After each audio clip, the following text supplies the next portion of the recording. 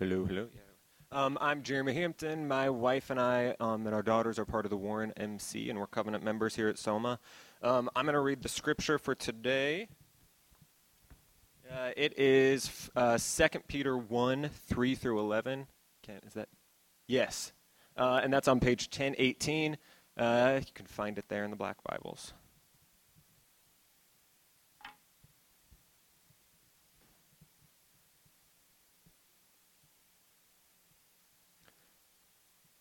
Starting in verse 3, His divine power has granted to us all things that pertain to life and godliness through the knowledge of Him who has called us to His own glory and excellence, by which He has granted to us His precious and very great promises, so that through them you may become partakers of the divine nature, having escaped from the corruption that is in the world because of sinful desire.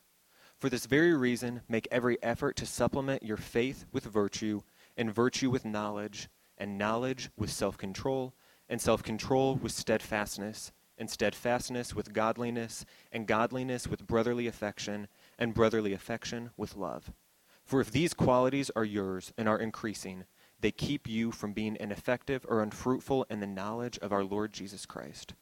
For whoever lacks these qualities is so nearsighted that he is blind, having forgotten that he was cleansed from his former sins. Therefore, brothers, be all the more diligent to confirm your calling and election. For if you practice these qualities, you will never fall. For in this way there will be richly provided for you an entrance into the eternal kingdom of our Lord and Savior, Jesus Christ.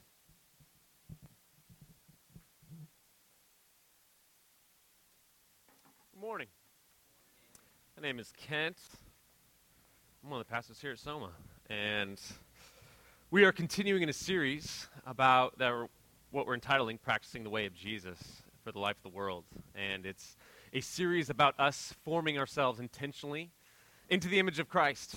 And let's pray and ask for God's work to help us understand what He has for us today. Father God, Lord, I pray for you to give us a vision today of what it looks like to become like you. Lord, if we're honest, that's a scary phrase to put over our lives. Because, Lord, your life is one that is otherworldly, Lord. It's one that seems so far out of reach. And the fact is, it's true. We are fallen. We're not what we were meant to be. But you have freed us from a life of sin and death. And you have empowered us with your Spirit. And in doing so, you call us to live out the way of following after you and becoming more like you. Lord, let us see that as a joyful vision. Let us not see that as a burden. Or if we do see it, Lord, just it is a burden of something that we were made to become, something we were meant to put on. Lord, this is, I think, again, an out there, hard concept to hold on to. So, Lord, I pray that you would make it clear. I pray that your Spirit be here right now, clarifying my words, taking away from my words to reveal your words, Lord, that have stood the test of time and are calling people throughout generations to become like you, to shape their inner character into someone who can naturally do the things that you did. And Lord, I pray that for this people. I pray that for our body. I pray that in Jesus' name. Amen.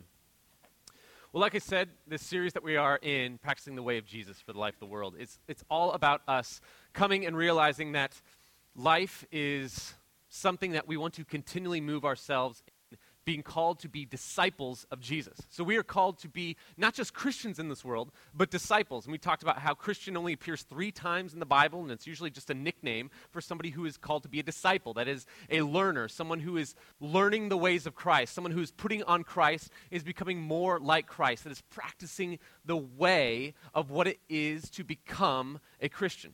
And we talked about that there's 3 main goals we want to put before us as a community that we want to regularly be doing in the course of this series. We want to be people, disciples that are with our teacher Jesus. We are ones who are abiding in him. We talked about that last week.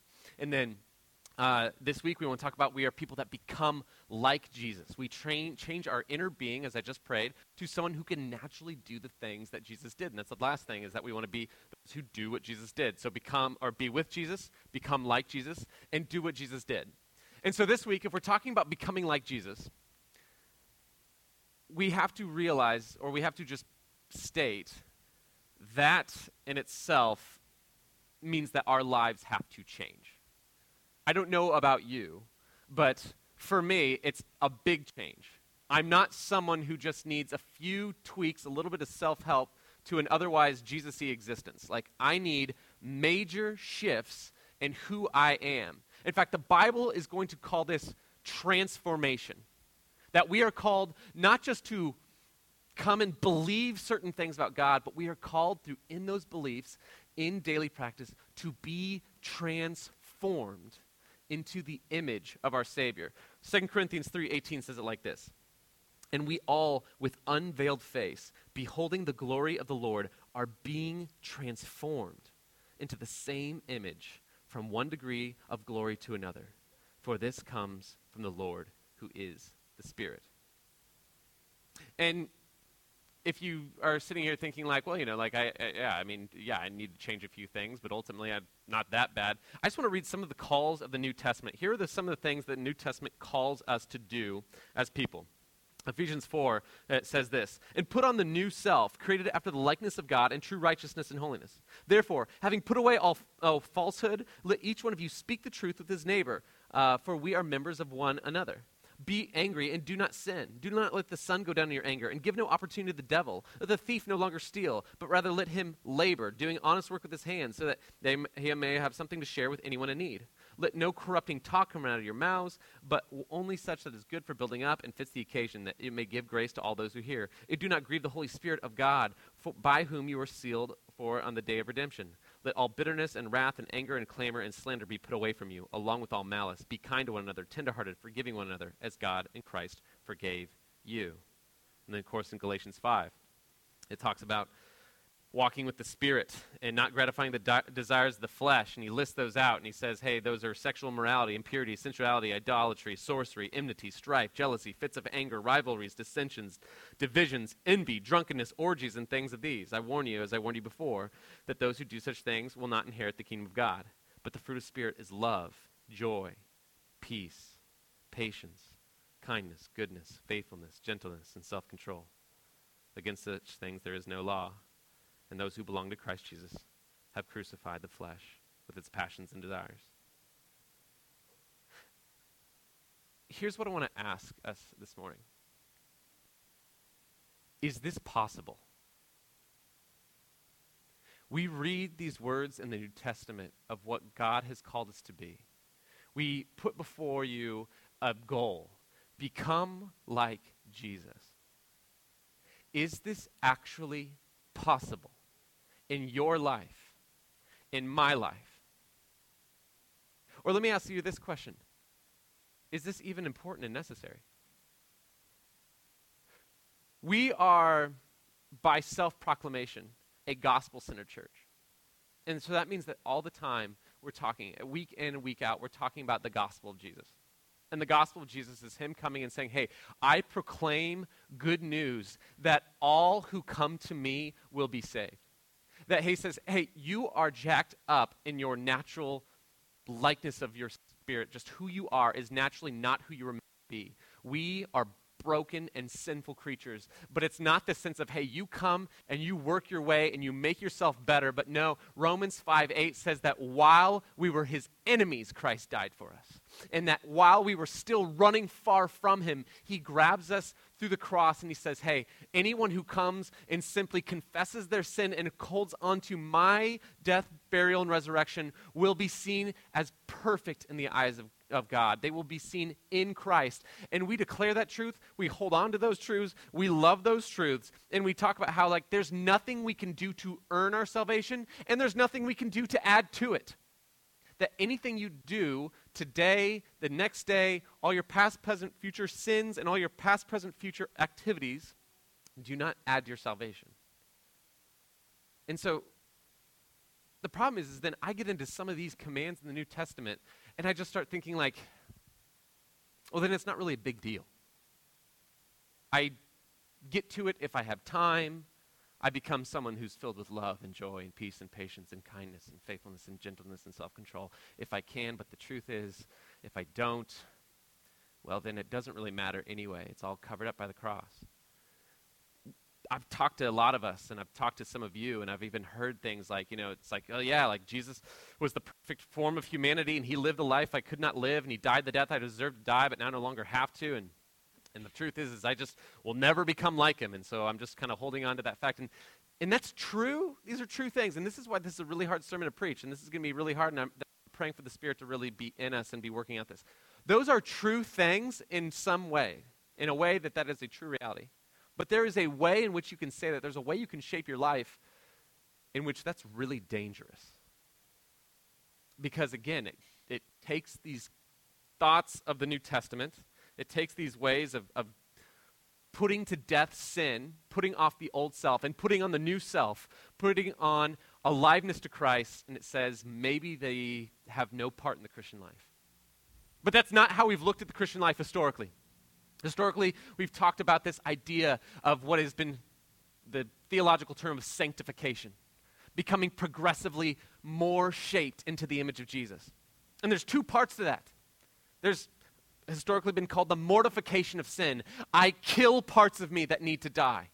There's parts of me that as I come close to God and see who he is and see how he's designed humanity, I see that I am not this way. And so we do things like we confess corporately, we confess privately, and we repent. We move away from things that are killing us.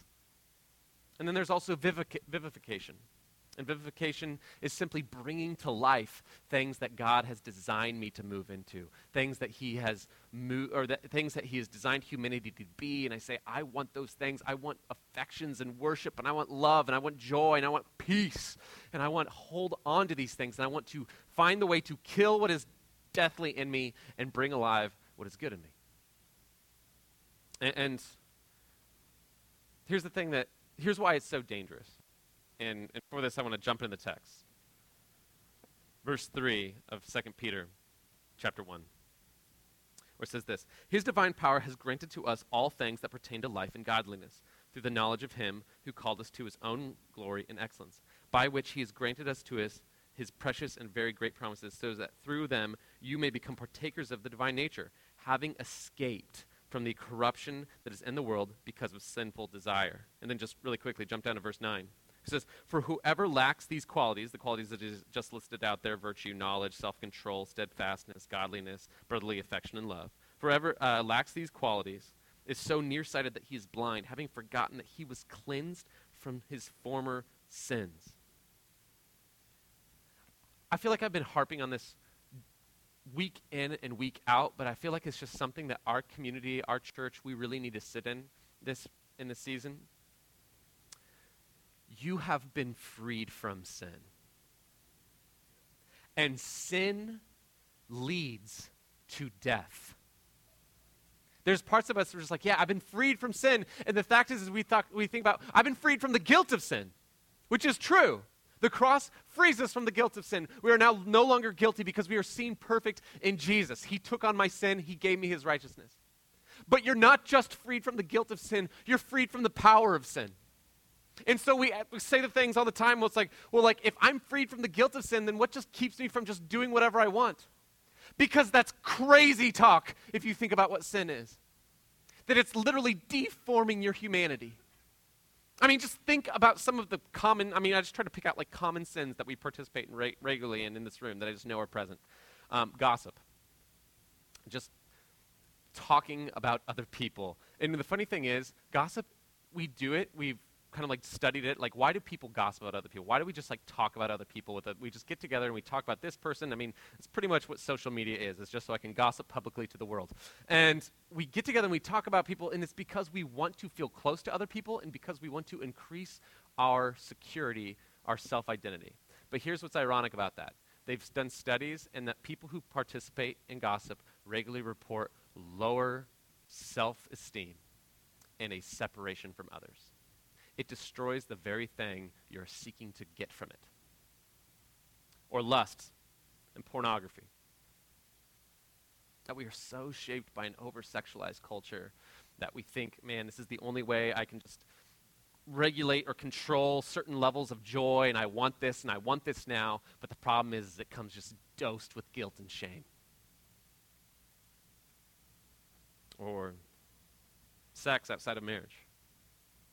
That we are so, again, captivated by this idea that sex is the highest calling in life, and to not have it is to not experience life and life to the full.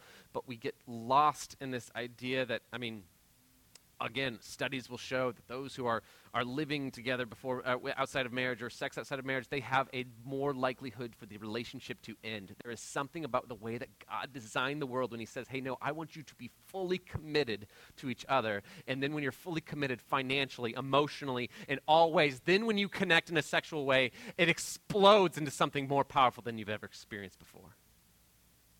And yes, you can have some of the pleasure, but it's just not the same thing. That all the just shooting off of biological and exchanging of pleasures and excitement and all that, it's just not how I've designed the world to be. And ultimately, it robs life. It robs joy from you.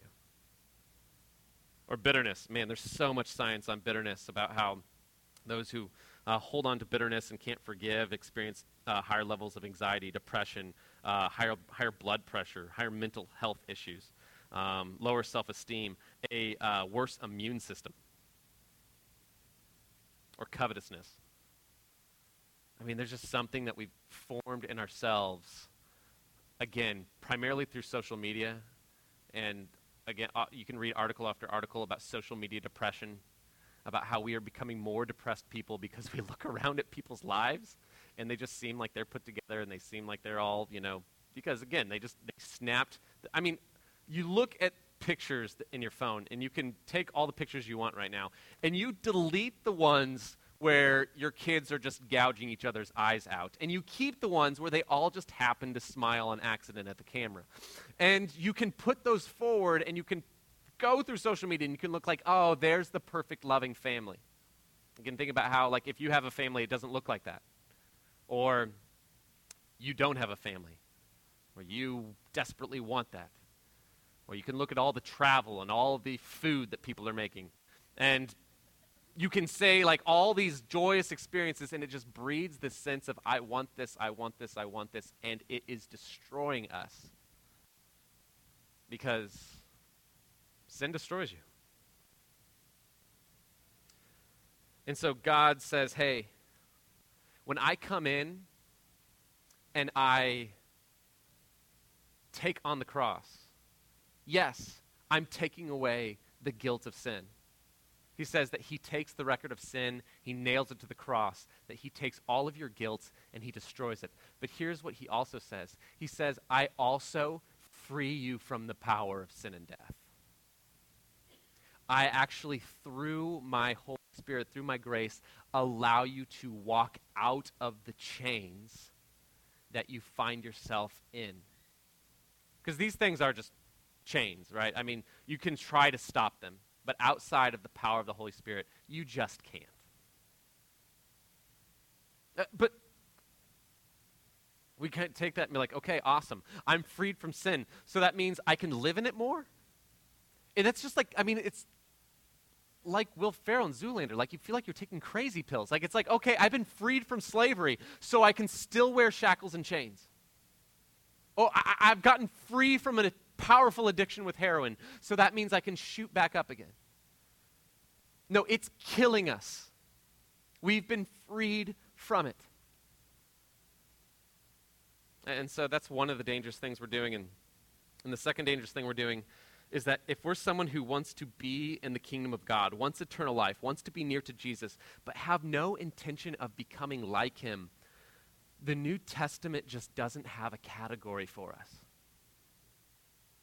Again, you read the New Testament, it's just filled with this thought of, hey, for those of you who have entered into his kingdom, for those of you who have entered into his family, now take on a new identity. You have been saved in the blood of Christ, and you have been made a child of God. And we take that and we amen, and we should amen, because that's powerful imagery. the fact that we have been made children of God, our King. We have all the privileges of what it is to be a child of God. And along with this new identity comes a new activity. You are now freed from sin, and you are now free to walk into humanity as the way you are meant to live. And that is harder for us. That we struggle with.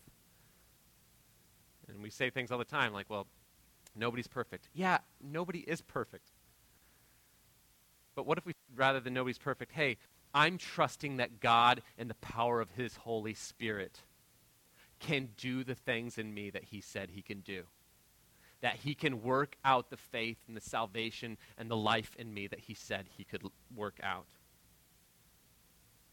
Because the truth is, we have all these things throughout the scriptures that just say, man, if you're someone in the kingdom, but you're not choosing to be formed in the image of Jesus, or you don't desire to be formed into the image of Jesus, there's just, there is a category for you, but it's not a pretty one. Actually, you see this in, Jesus talks about a parable in the book of Matthew, in Matthew 22. You don't have to turn there.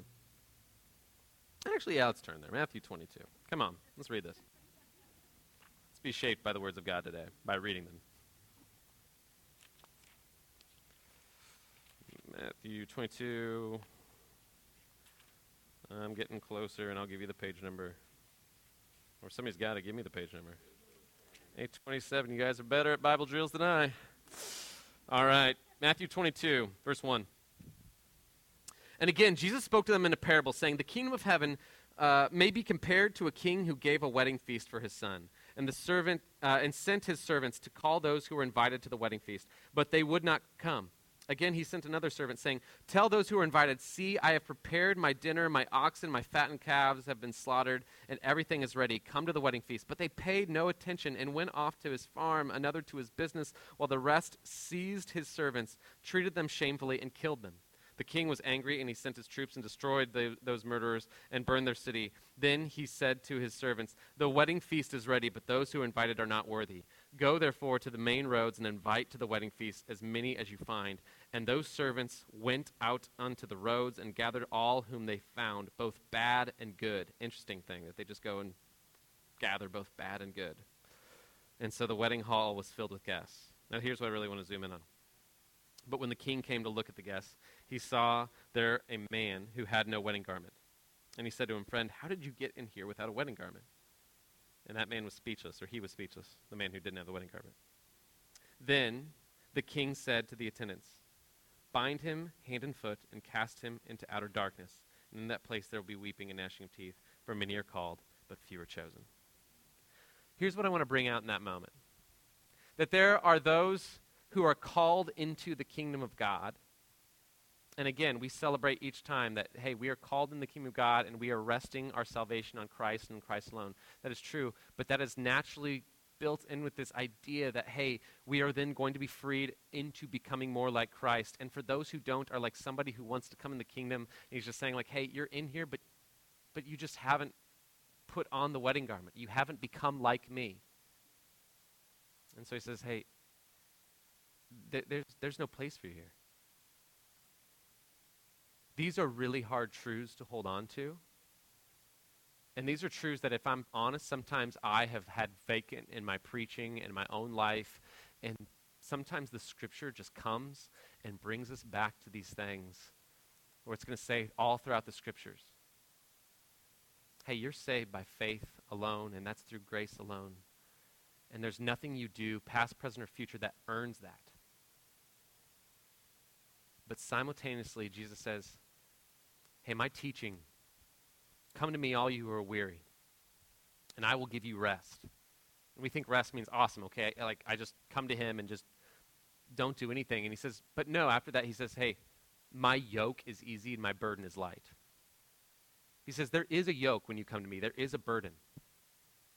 But it's simply a light one, or maybe a better way to translate it for you, it's the right burden that was meant to be put on you. It is you becoming human in the way that you were meant to fully be human. Because we get really confused about freedom. We think freedom is having no restrictions whatsoever. If I'm free, it means I can do what I want and nobody can tell me otherwise. But the problem with that is that's just not how freedom works out in our world.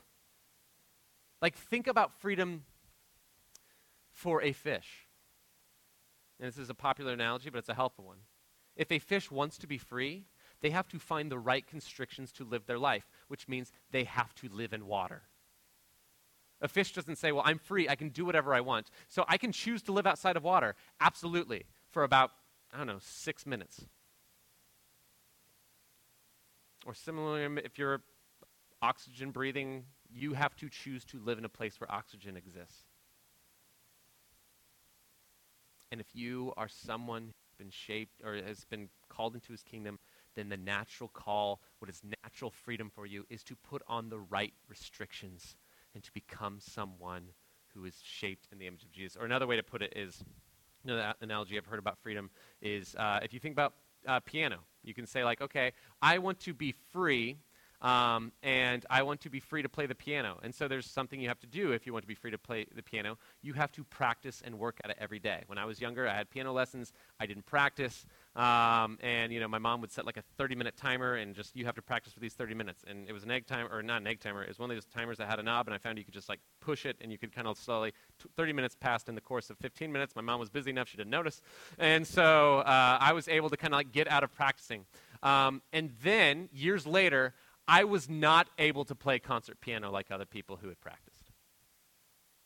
And so somebody who is sitting there and submitting themselves to practice day in, day out is saying, hey, I'm going to confine myself to actually practicing. I'm going to confine myself that I can't just go out and do whatever I want to after school, but for 30 minutes I'm here, I'm shaping myself as somebody who wants to play the piano. Then, years later, they have the freedom to express themselves through music. They have the freedom to write a song. They have the freedom to enjoy the gift of playing the piano. In order to be free, there's sometimes we have to give up certain freedoms. I can do whatever I want and I don't have to practice. Or I give it up to say, no, I will practice. I can't do what I want. I will form myself to this, and I will become formed as someone who can play the piano. So in all this, I want to ask you and ask us. Before I ask that, let me say this. You are not necessarily called to be a good disciple.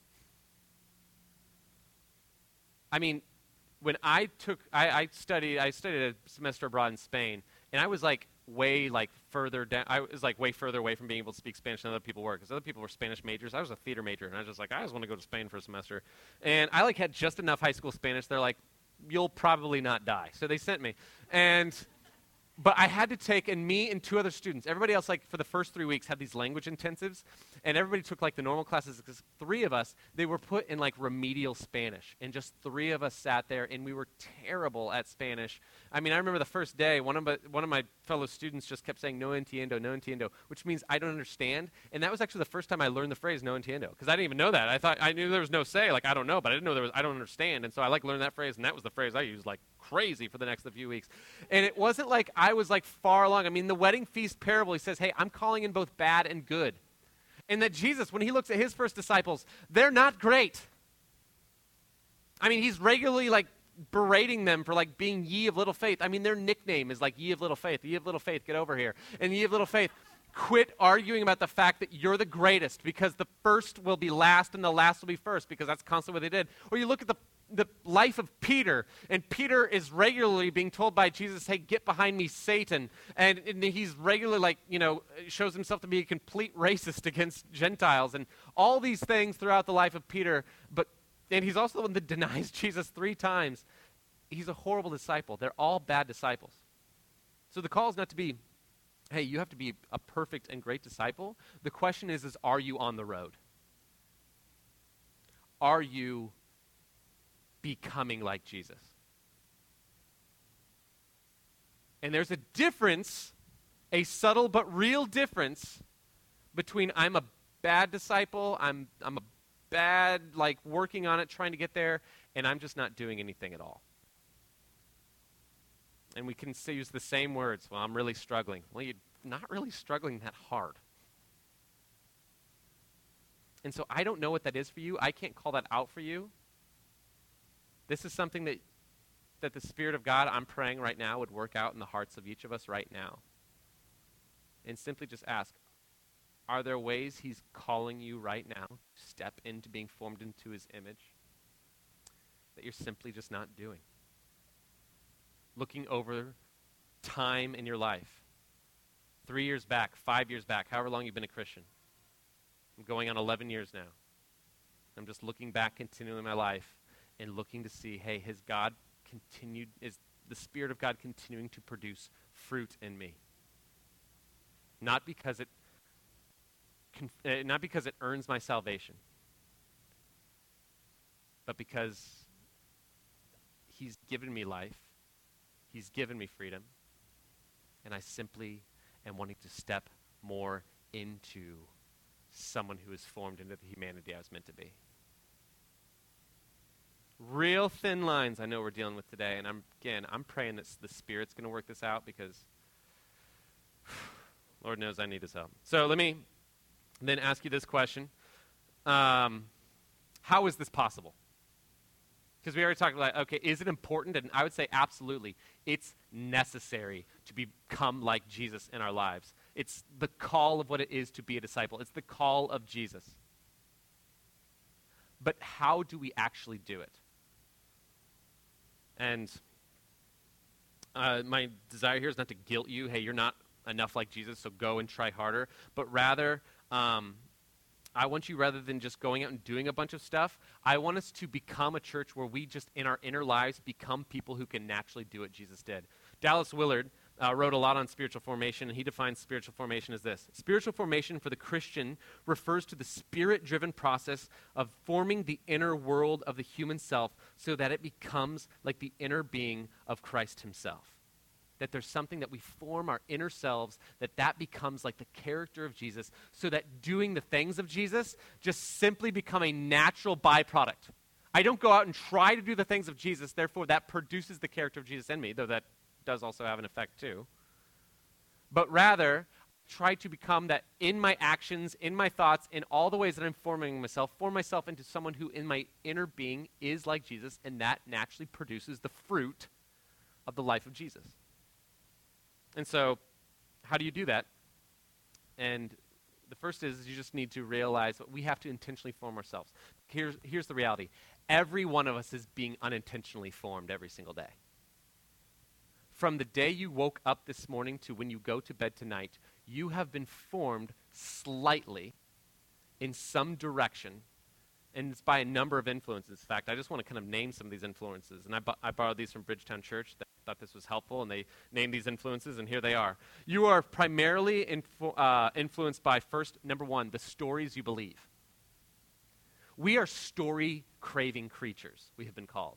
That's why we love books, we love movies, we love story. My sons can just sit and we can read book after book after book, and you just think like, okay, well, maybe that's just our Western modern world that just has Netflix at endless stream. No, that's why in ancient cultures, in all cultures, they've had legends, they've had myths, they've had ways of telling story, and here's why. The stories we tell define the realities that we believe this life exists in. And so just you look at the stories that you love or the stories that resonate with you, it's because they resonate with the ideas that you believe about this world, the stories that you believe that this world just functions in. That's why when my wife and we regularly had this practice when we would go to a movie, like on date night, we'd go home and we'd start talking about, hey, what's the story that movie is putting forward? What is true about that story? And what is a lie? And we just start trying to parse out, like, what is this trying to that's true about the world in which we live, and what is a lie. And I think a good example of this is sexuality. We talk about that.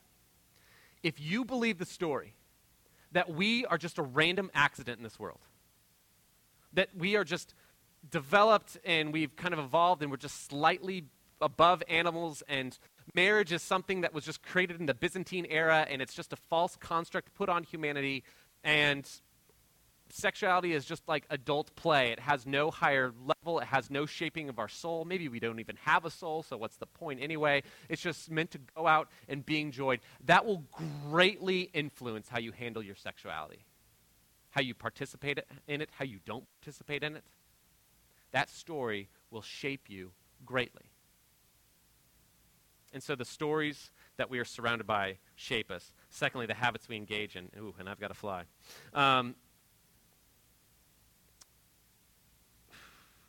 I got enough time for that. The habits you engage in, let's go with, I was going to talk about my children because, man, my whole life right now is just trying to shape habits and shape things in them. But let's talk about you. Let's talk about your phone.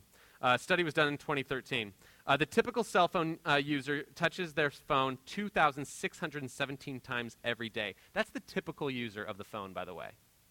That means, and that includes my grandmother, who, for the first few years of having a phone, just stared at it and just like randomly poked at the screen trying to get it to do something. And so I'm sure she brought down the average. I'm sure that you actually bring up the average. The study found that extreme cell phone users mean that top 10% touch their phones 5,400 times a day.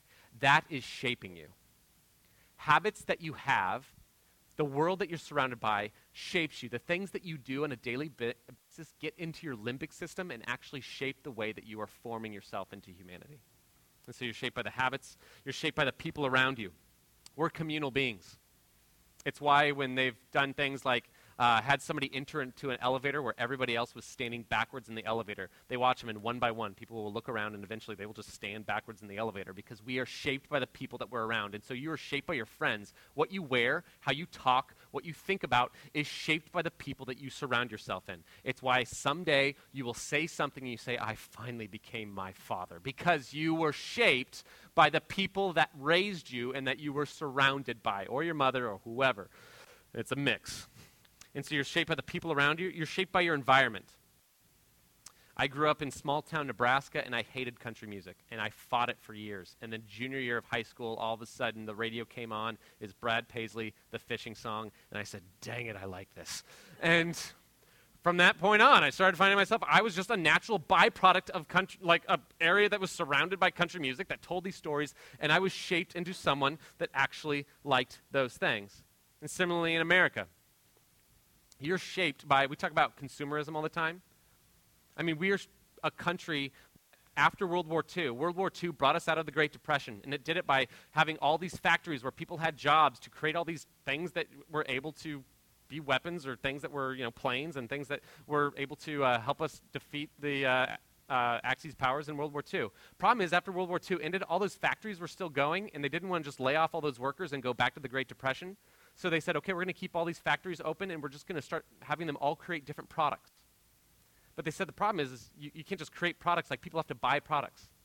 And so modern advertising was born in a sense of, hey, if we can get people to want a lot of products and buy a lot of products so that we can make a lot of products so that we can keep these people employed and stay out of the Great Depression, we will be better off. And it's true. I mean, it's good for the economy, but it's also created in us a sense of just I want, and I am defined by the things I consume or don't consume.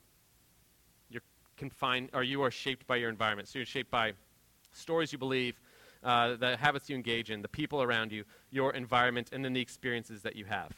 The things that happen to you, things that don't happen to you, the opportunities you have, the opportunities you don't have. I was doing some counseling recently, and I was talking with a counselor about just anxiety I was experiencing. And he just said, he started asking me all these questions about my childhood. And I was just like, man, this is just like the therapeutic stuff of go back to your childhood and describe your relationship to your mother and your father and all those things. And eventually he said, here's why I'm doing this. Because I'm seeing all these patterns of anxiousness in your life. And he said, that doesn't come from nowhere. That comes from somewhere. And so the goal is identifying, where does that come from? What experiences have shaped you, that have formed the stories in you, that have just created you as someone who needs to be anxious about things at all times? It says it didn't come from anywhere, and it doesn't go away for no reason. It comes by identifying and reshaping the experiences you've had, the stories you believe. And so, what do we do to counter these stories? Here are the counter ways, or the ways that we counter each of those things. So instead of letting the stories we define us, the stories will define us, we shape those stories by teaching in Scripture. The whole world is telling compelling stories. This is what it is to be human. This is what you are to believe. And they all sound compelling. Here's what's scary. Think about things that your grandparents or great-grandparents believed. And there's tons of things you can just say, they were crazy backwards about all these ways that they thought about, race or identity or all these things. Here's what's scary. Think about what your grandchildren or great-grandchildren will say about us. Will say about the crazy things that we believed. Because the fact is that we are regularly trying to reform ourselves to historic truths that are found in Scripture. It's like a totem. In the movie Inception, where they go into the dream world. If you haven't seen it, this is going to make no sense to you at all. But either way, they go into the dream world, and there's a point where they don't know if they're in the dream world or not, and so they all have to have totems. And the main character has a top where he spins, and if it spins forever, it means he's in the dream world. It means that he's not in reality. And if it falls down like a normal top, eventually, that means that he's in reality. And the Scriptures are like a totem to our souls, regularly coming back to saying, hey, what is reality? And so we participate in teaching. We participate in being formed by having our teachings formed, or having our stories formed by Scripture, by hearing teaching on Sundays, by forming ourselves by the thoughts of God. But then we also shape habits through spiritual formation. You see all these things that we're called into be, self-control, virtue. The fact is, this is not about trying harder. Because you might be someone who's like, oh, I just can't stop worrying. Well, maybe you're someone who can't stop worrying yet. It's not about trying harder, it's about training harder. Oh, I can't get out of lust. I can't get out of sexual addiction. No, you can't do it yet. I can't be someone who forgives. You can't forgive yet. I mean, I think about like Steph Curry, who has perfected like the three-point shot in basketball. And what do they talk about? Like, what's Steph Curry famous for? That if you arrive like an hour before the game, every single game, he comes out and performs the same drills of taking like crazy half-court shots between his legs and over his head, because he knows that if eventually he does that enough times over and over, that when he gets into a real situation, he will have shaped himself into someone who can hit that shot. It's not about trying harder. It's about training over time and shaping yourselves through teaching, through habits that get into your limbic system over 10, 20, 30, 40 years and shape you. Instead of just relationships, it's community. That's why we stress community here. You need to be known. You need to be in a community where you are known and you know others and you are loved and loved by others, in a community of people who are going after the things of Jesus. Because you need people who, when you fall down, when you falter, are pulling you along with you. Instead of place or environment, it's the Holy Spirit. We talk about grace all the time as forgiveness of sin. In the New Testament, it does refer to grace as forgiveness of sin. It also refers to the grace given by the Holy Spirit to actually do these things. That's where I said maybe instead of regularly being like, man, every time somebody fails or confesses, we just say quickly to assuage their souls and ours, hey, nobody's perfect. Maybe instead we say, hey, I'm trusting that the grace of the Holy Spirit is going to continue to move and do all the things that God said he could do in you.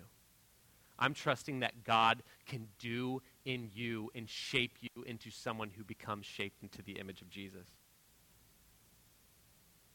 And so,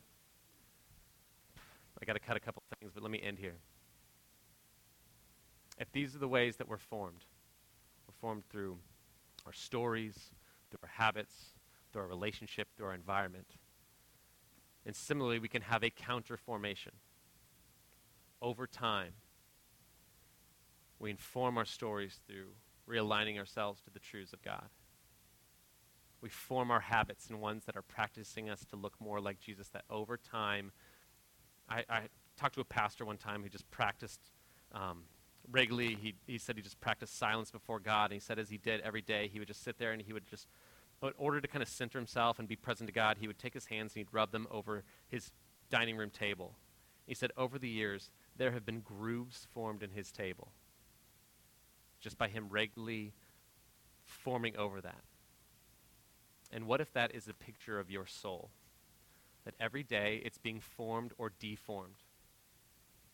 And so we're forming it regularly, we're using community, and we're trusting in the Holy Spirit. And so a practice that I put before you today for those of us who are believers, who are Christians, who are formed into the image of Jesus, is just coming forward in communion, taking the bread and the cup. The bread and the cup is a historic practice that Jesus said, hey, do this regularly in remembrance of the fact that I have saved you from your sin. I have freed you. That does not just free you from the guilt, though it does, but it frees you from its power. And it releases you to live the way that you're meant to live. And so come and remember this truth. and take it into you. And remember that you are shaping yourself into someone who, in their inner being, can be formed into the image of Jesus. And so a moment here, we'll have bread and cup around the room. There'll be stations around where you can come, take the bread, tear it off, dip it in the cup, remembering that you have been freed from the power of sin through the cross and resurrection of Jesus. And then, if you're not a Christian, not a believer, we're glad you're here. Don't feel the necessity to come and take this meal. This is what this is. We'd love to talk to you about what it is to have faith. We'd love to let you to wrestle here. We want this to be a safe place for you to just come and have your doubts and have your questions. We'd love you to be a part of the family, but just come and let's have this part of the meal, because this is what that is. There's no weirdness for being and remaining in your seat. Let me pray for us right now. Father God, Lord, again, as we continue to hold on to these weighty truths of that you have called us to be formed in your image, which we just feel so ill prepared for, Lord, I pray that you would shape us into a community that is moving us in the direction over time through experiences to be shaped into Jesus, to be having Jesus be in our inner being through the power of the Holy Spirit, so that we would be ones where life, where what in the book of John, the streams of living water exploding out of us actually are free to come out of us.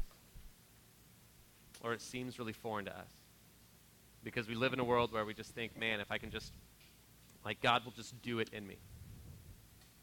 And the truth is that you've called us to participate. You've called us to have a part in, along with your Spirit, to shape ourselves into your image. And Lord, make us a church body that is being formed, again, for our life, so that we might have life and have it to the full, and we might bring life to the full. I pray that in Jesus' name. Amen.